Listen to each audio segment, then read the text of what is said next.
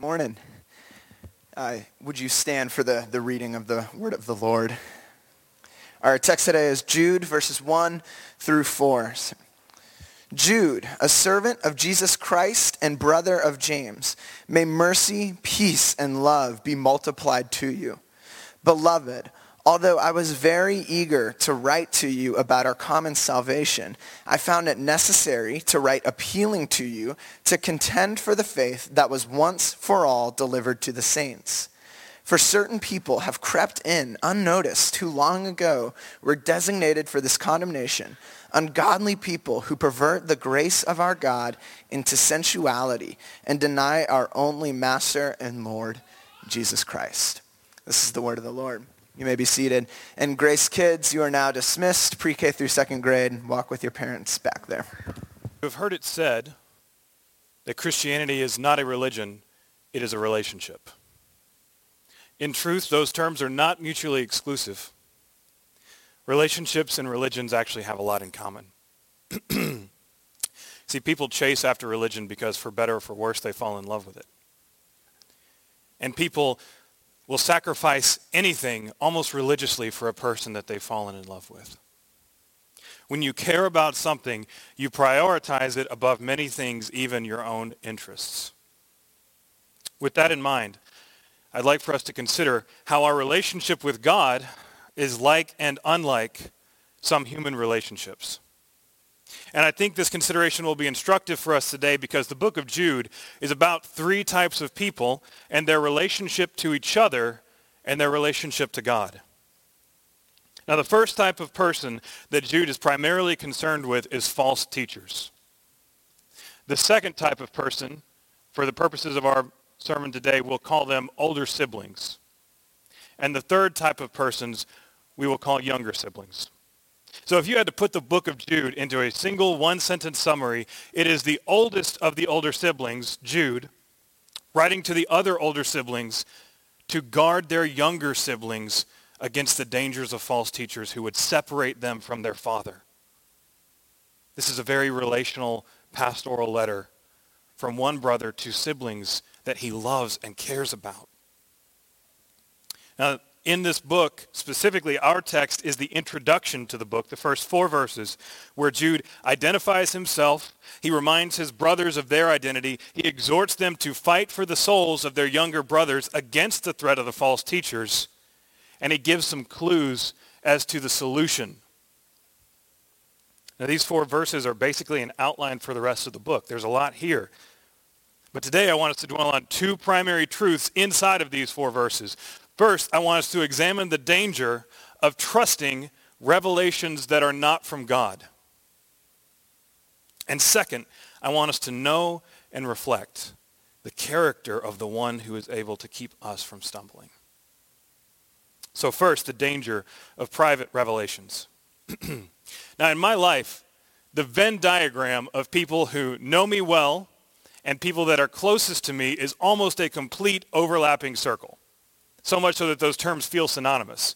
The only exception is one tiny sliver with 2 remarkable exceptions, those being my 2 children. My oldest child, Madeline, is 15 months old, and she doesn't even know my first name yet. But she's one of the closest people in the world to me. My second child, Josiah, is due on June 10th, and he's never even seen my face. But he's one of the closest people in the world to me. The third person is my wife, and she knows me better than anyone.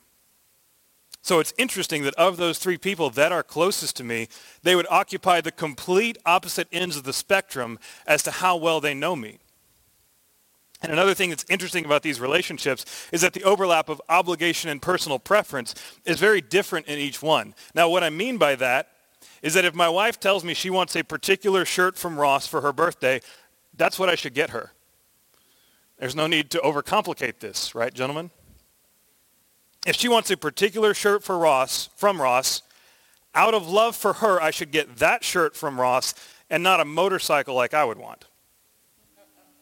In fact, the overlap between what she wants and what I'm obligated to do is so significant that not only should I not get her a motorcycle, neither should I get her just any shirt off the rack from Ross. I should pay attention to her preferences and the nuances of what she desires because I love her. My love for her obligates me to pay attention. The overlap between her stated preference and my obligation is huge, and this stands very much in contrast to my relationship with my daughter. She spends approximately 75% of all of her waking hours asking me for things that common sense and my love for her dictates I not give to her. When I get home every day from work, she will crawl up into my lap, she will grab each side of my collar, press her nose to mine, and she'll say, "Cook, please?" She wants me to make her dinner. And my love for her obligates me to make her dinner, and I'm even delighted to do so. However, from that point on, it's kind of up to me to use my creativity and common sense in determining what I feed her. I may not choose to accept her input of cookies as a request for dinner, but I will, because I care for her, acquiesce to her request to feed her, right? So I have to discern because she is beset with desires that are not good for her. For example, like her desire to lick every shoe. But my relationship with God is much closer to my relationship with my wife in this regard. If my king tells me to love, not only am I obligated to do so, I'm obligated to use his definition when I do it. Private revelations or interpretations of God's will are of no value when God has spoken differently.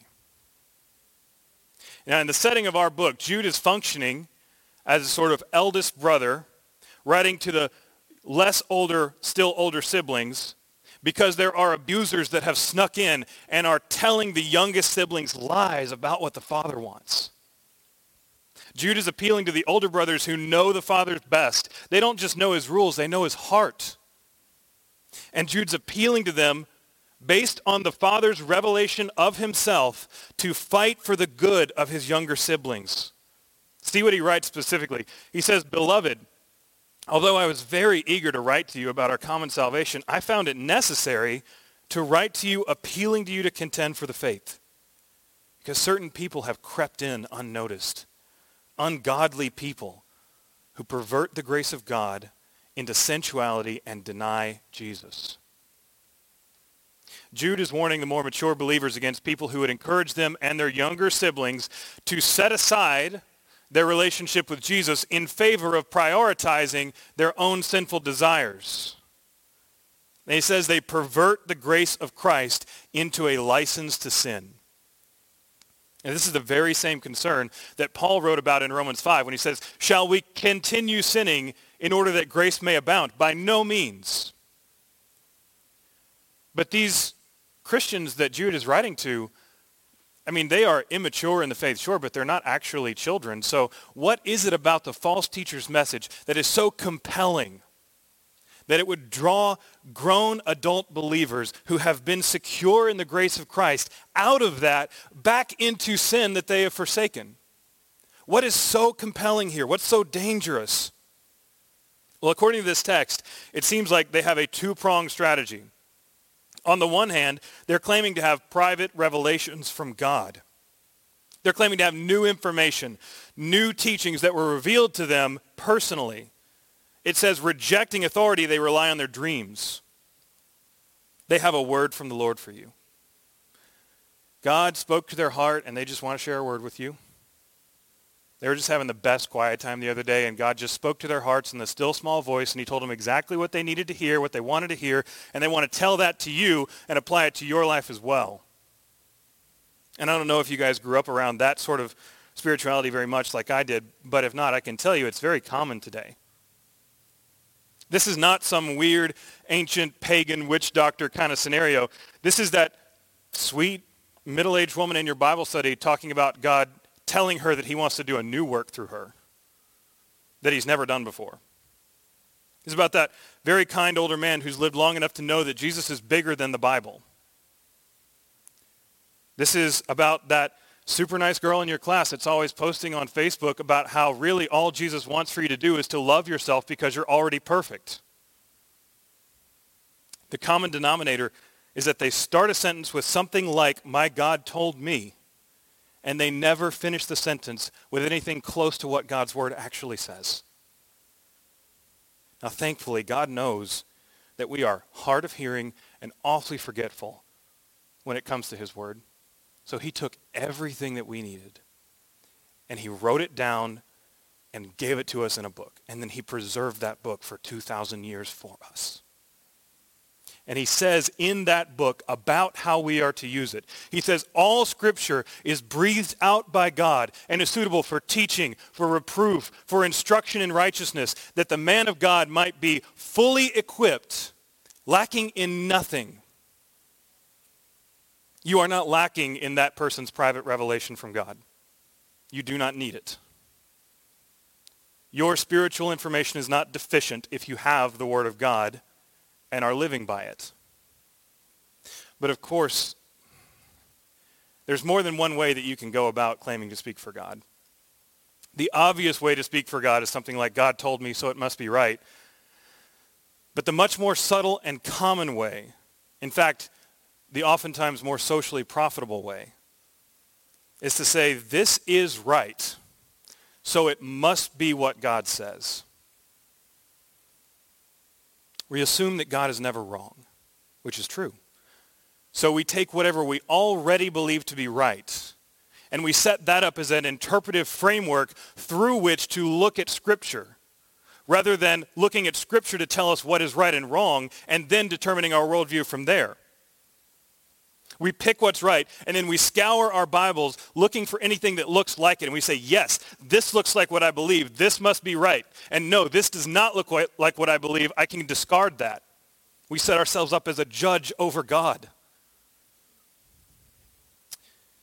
And this is the more socially profitable route because one way you can make this sound is what we believe is right. And God only teaches what's right. So clearly the Bible must agree with us. We are in the majority. We are right.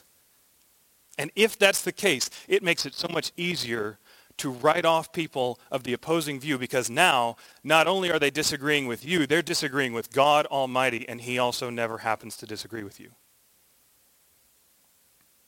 So that's one side of the two-pronged strategy. It's co-opting the authority of God to back our own opinions and beliefs.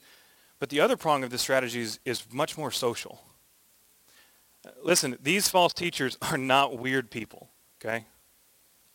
It is a great strategy of Satan to have the church expect witch doctors and sorcerers, politicians of the opposing political party, when in reality, he's sending you someone very attractive and relational to tell you something you already want to believe that will make you very popular if you accept it. These are people that might try to make you look weird because you keep trying to put God inside of a box by only looking for his word inside the Bible. And this is interesting.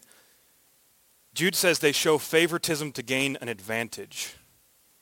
Okay, these are very friendly people. They're often kind. They always seem to know what to say. They're not necessarily going after the fringes of the social group. They're seeking out people who are popular and advantageous to them. When you're with them, you feel special. You feel loved. You feel like they're favorite. And you feel like, man, this person gets it. Now, Trevin Wax has an excellent book called The Multidirectional Leader, where he talks about the common tendency of people to identify what they perceive as the primary direction that the enemy is coming from and to leave all other directions completely unprotected. You direct all your troops to the front and you neglect the sides and the rear. The problem is that not only does this leave you unprotected elsewhere, it's really an outdated strategy for the war that we're in. This is not 1700s line them up and shoot combat. This is guerrilla warfare.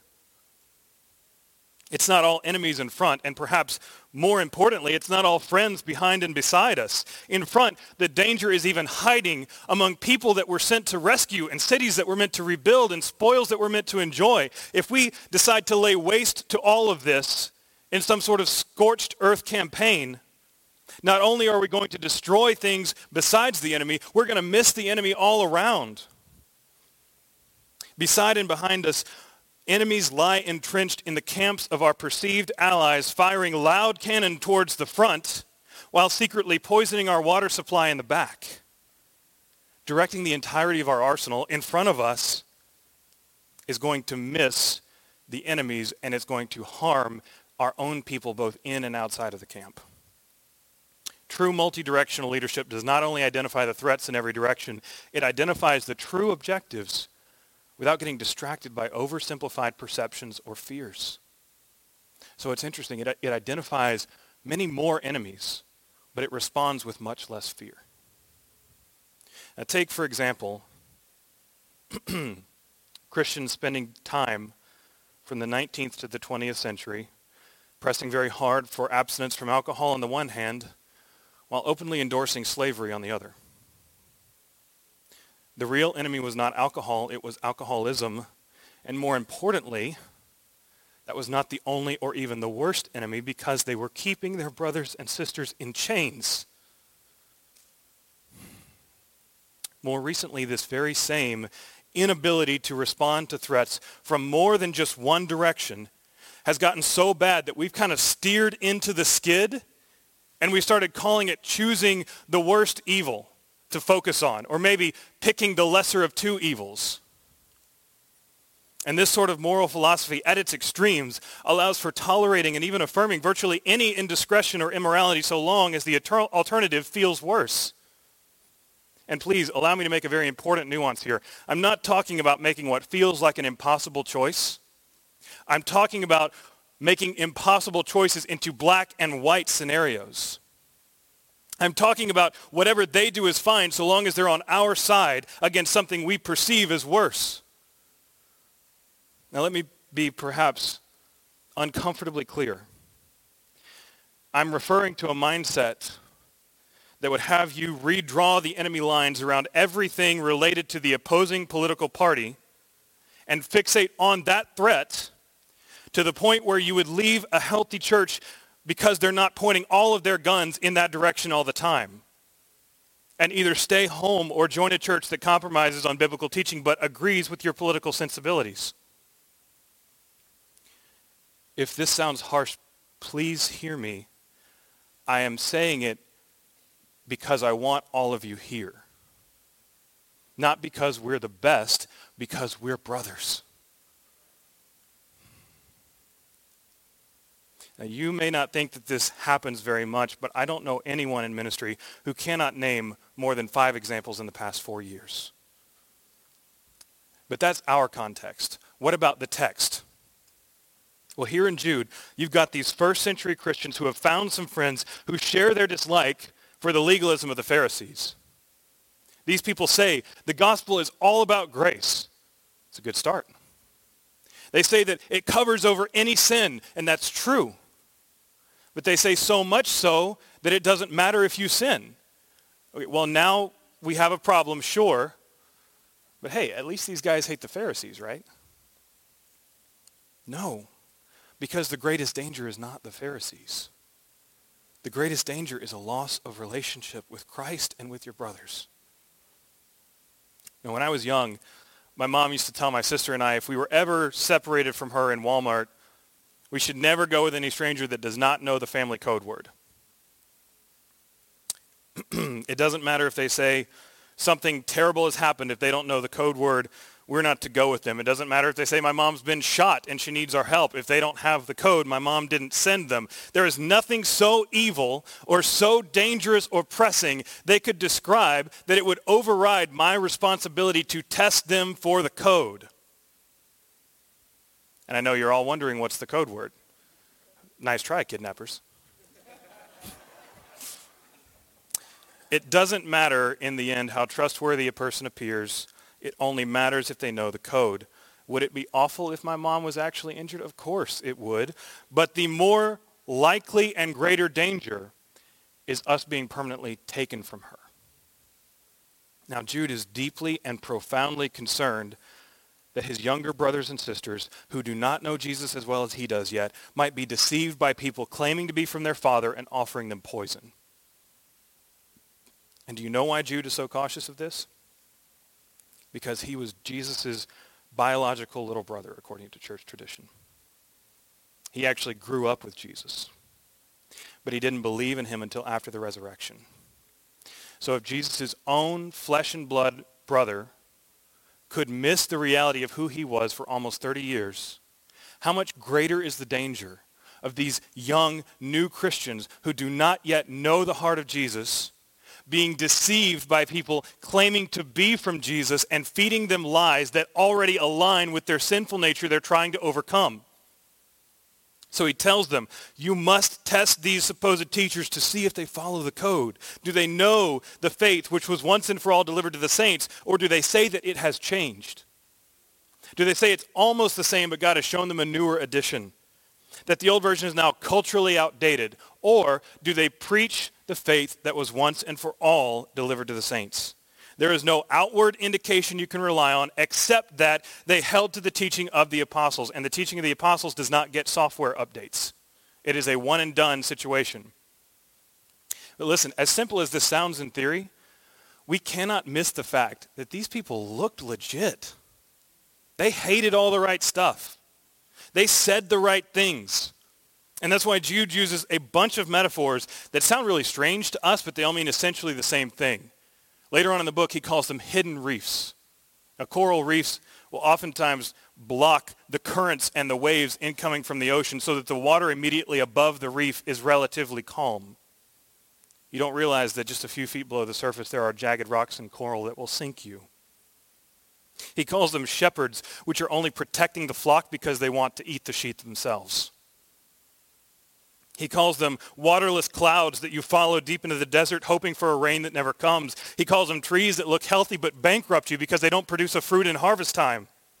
He calls them wandering stars. That's a reference to planets that inexperienced sailors would often mistake for stars in the night sky, not realizing that rather than staying fixed in place on the horizon, they were following unpredictable orbits, and they would lead these sailors out to sea to starve, thinking they were going home.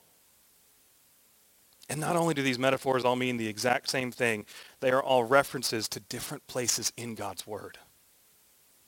Ezekiel, Proverbs, Isaiah, Matthew, 2 Corinthians, Philippians, 2 Peter. This is a list of metaphors for false teachers from all over Scripture. And this is for at least two reasons. First, to point out that these people were indeed long ago destined for condemnation, is what Jude says. They were expected. God's not caught off guard. He's been warning his people about them for a long time. He has equipped his people to deal with this. Secondly, because these phrases reference places where Scripture goes into even greater detail about who these people are and how to deal with them. So Jude is saying the Bible is your all-the-time, hyper-relevant, go-to resource for everything you need to deal with in the Christian life, including what to do when someone tells you the Bible is no longer relevant. There's an entire book for that.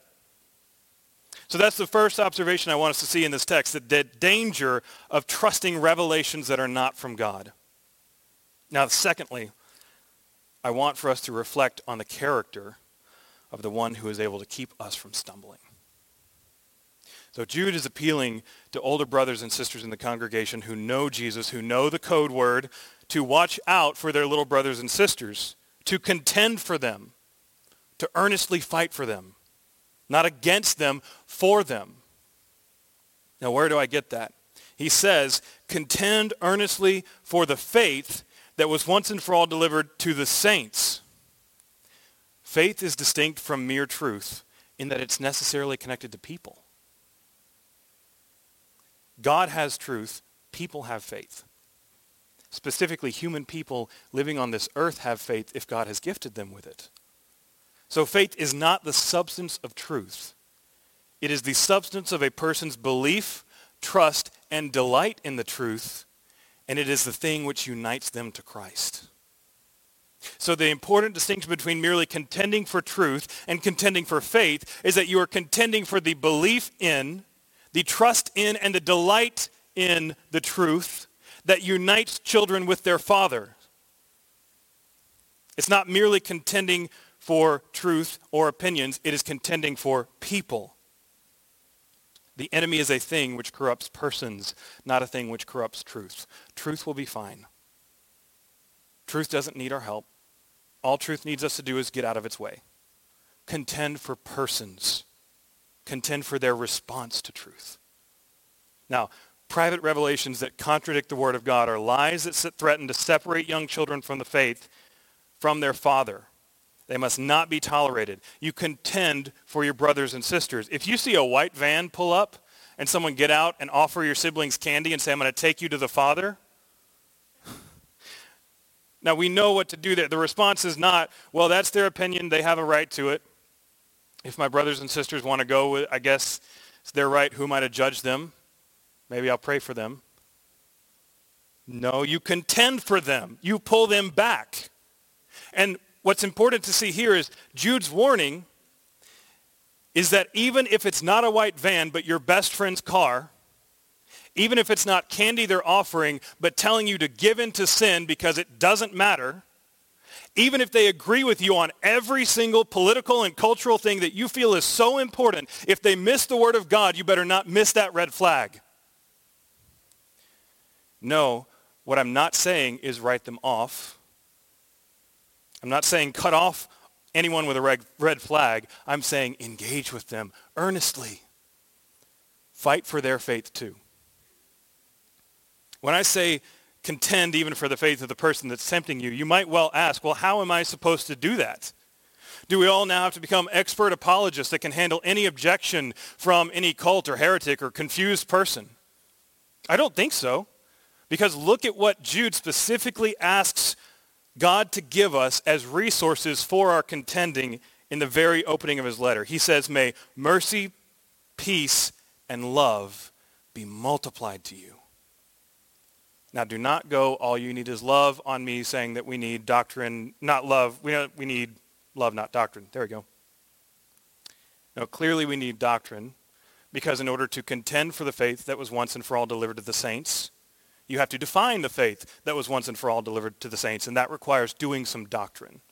So we can set aside that reductionistic reasoning. But what you can say is that of all the resources Jesus' brother could have asked him to give to us for our contending, he did not ask for intelligence, defiance, a quick wit, or doctorates in theology. Our brother Jude asked our eldest brother Jesus to give us mercy, peace, and love in order to contend for the faith which was once and for all delivered to the saints so that we might be united permanently with the Father. And why these things? Well, I think because contending for people feels exhausting in a world where people are constantly only contending for their truth, what they believe in, or their convictions. Contending for the faith of people necessarily involves contending for beliefs, but it's contending for beliefs for the sake of uniting people with the Father, for saving people. It's not for the sake of proving your point. Yes, the glory of God is also a primary concern at all times, but it's not the focus of this portion of the letter, and we can't invalidate the importance of guarding our brothers and sisters by using a sort of whataboutism of God's glory to eclipse the value of human beings through which his glory is intended to be displayed in the world. So in order that God's glory might be displayed through people that you and he both care about, you and I must take the first step towards, initiate with, fight for, contend with, exert effort on behalf of those whom God loves, who are being led away by falsehoods and lies. And your tools, our tools with which to wage this war are mercy, peace, and love, because those things are what you need to get up out of bed in the morning, wade through a culture that is nothing but sound and fury, signifying a preoccupation of self, and get up and love people like Jesus does. And more importantly, these resources are the ones that Jude prays for because they're designed to make us more like Jesus and less like the world, and that is powerful. Look, what Jude is calling us to here is essentially holiness. God is holy. Anything that is holy is that way because they got it from God. Holiness is being like God. And God loves mercy. Jude is praying that you abound with mercy, love, and peace. These are things which the Lord loves. Moreover, they come from him, and they're what he requires of us. Malachi 6:8, what does the Lord require of you but to love mercy, do justice, and walk humbly with your God? Jude says, have mercy on those who doubt. Save others by snatching them out of the fire.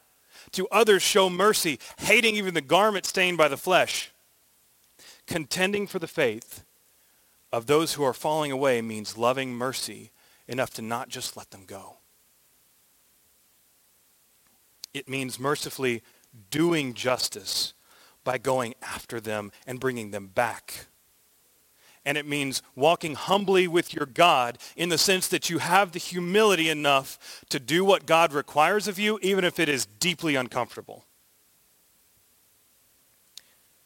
Holiness does not mean distancing yourself from a brother caught in sin. It means going after them.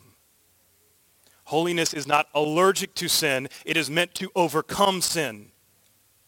Biblical Christianity and contending for your brothers and sisters is not casually writing off people. It's not like the false teachers who show favoritism to gain an advantage. Perhaps you have noticed the religion of the world does not really contend very much on a personal level. And sure, a mob fights for the greater mob mentality, but persons don't go after persons, setting aside their own good for the good of the person that they're chasing after. Worldly religion would have you write off a person that you perceive to hold a dangerous belief. You say, well, that person's getting blocked on Facebook. I'm not talking to him anymore. That person's not coming over to dinner anymore. That's not the kind of person I want in my life, my friend circles, my small group. Worldly thinking dismisses and it excludes. It does not go after. It fights for opinions. It doesn't contend for persons. Now, sure, it might sometimes claim to do so, but it only ever results in a checking of boxes and a fulfilling of obligations. It contends in the sense of giving them a chance that you know they're not even going to take you up on, and when they don't, you get to wash your hands of it and say, well, I tried. It's not earnestly contending. Now, the false teachers, they show favoritism to gain an advantage. They're preying on the right sort of people, and they're rejecting the wrong sort. Biblical Christianity knows we are all the wrong sort. But our older brother Jesus went after us, and he pulled us back from the definition of too far gone because he loves mercy. He did not cure us from a disease. He raised us from the dead. He did not merely talk to the awkward person in the room. He embraced lepers, and rather than getting sick, he made them well because Jesus' justice is merciful and infectious. Christ contending for us was unnatural. It was, in fact, supernatural. It was not rational by human perspectives. He contended for faith that people didn't even have yet. So no, that person that you do not want to put the effort in for is not too far gone, because we're not in the business of doing likely things. We're in the business of doing miraculous things. And that's why we're given unexpectedly simple tools, even absurdly simple tools, like mercy, love, and peace, for doing impossibly great things like winning wars. And I love this contrast because it flies in the face of worldly reductionistic emotional categories. Worldly thinking would have you believe that you must pick one. You can either be a lover or a fighter. You can make love or you can make war. You can have doctrine or you can have kindness. It's a pitiful imitation of biblical Christianity, because not only can you do both by the power of the Holy Spirit, we must do both. So we need to develop and cultivate a Christianity according to the Word of God and the power of Scripture and the Holy Spirit that can do both. And Paul says in 2 Corinthians, the weapons of our warfare are not of the flesh, but he doesn't say they're not weapons or it's not war. He says they have the divine power to demolish strongholds, arguments, and every prideful opinion raised against the knowledge of God. The fact that our weapons are love, mercy, and peace in no way diminishes the fact that they are given to us for the sake of waging God-ordained war. Most people think of love and they conclude that it's no good for fighting because our natural human definition of love is weak.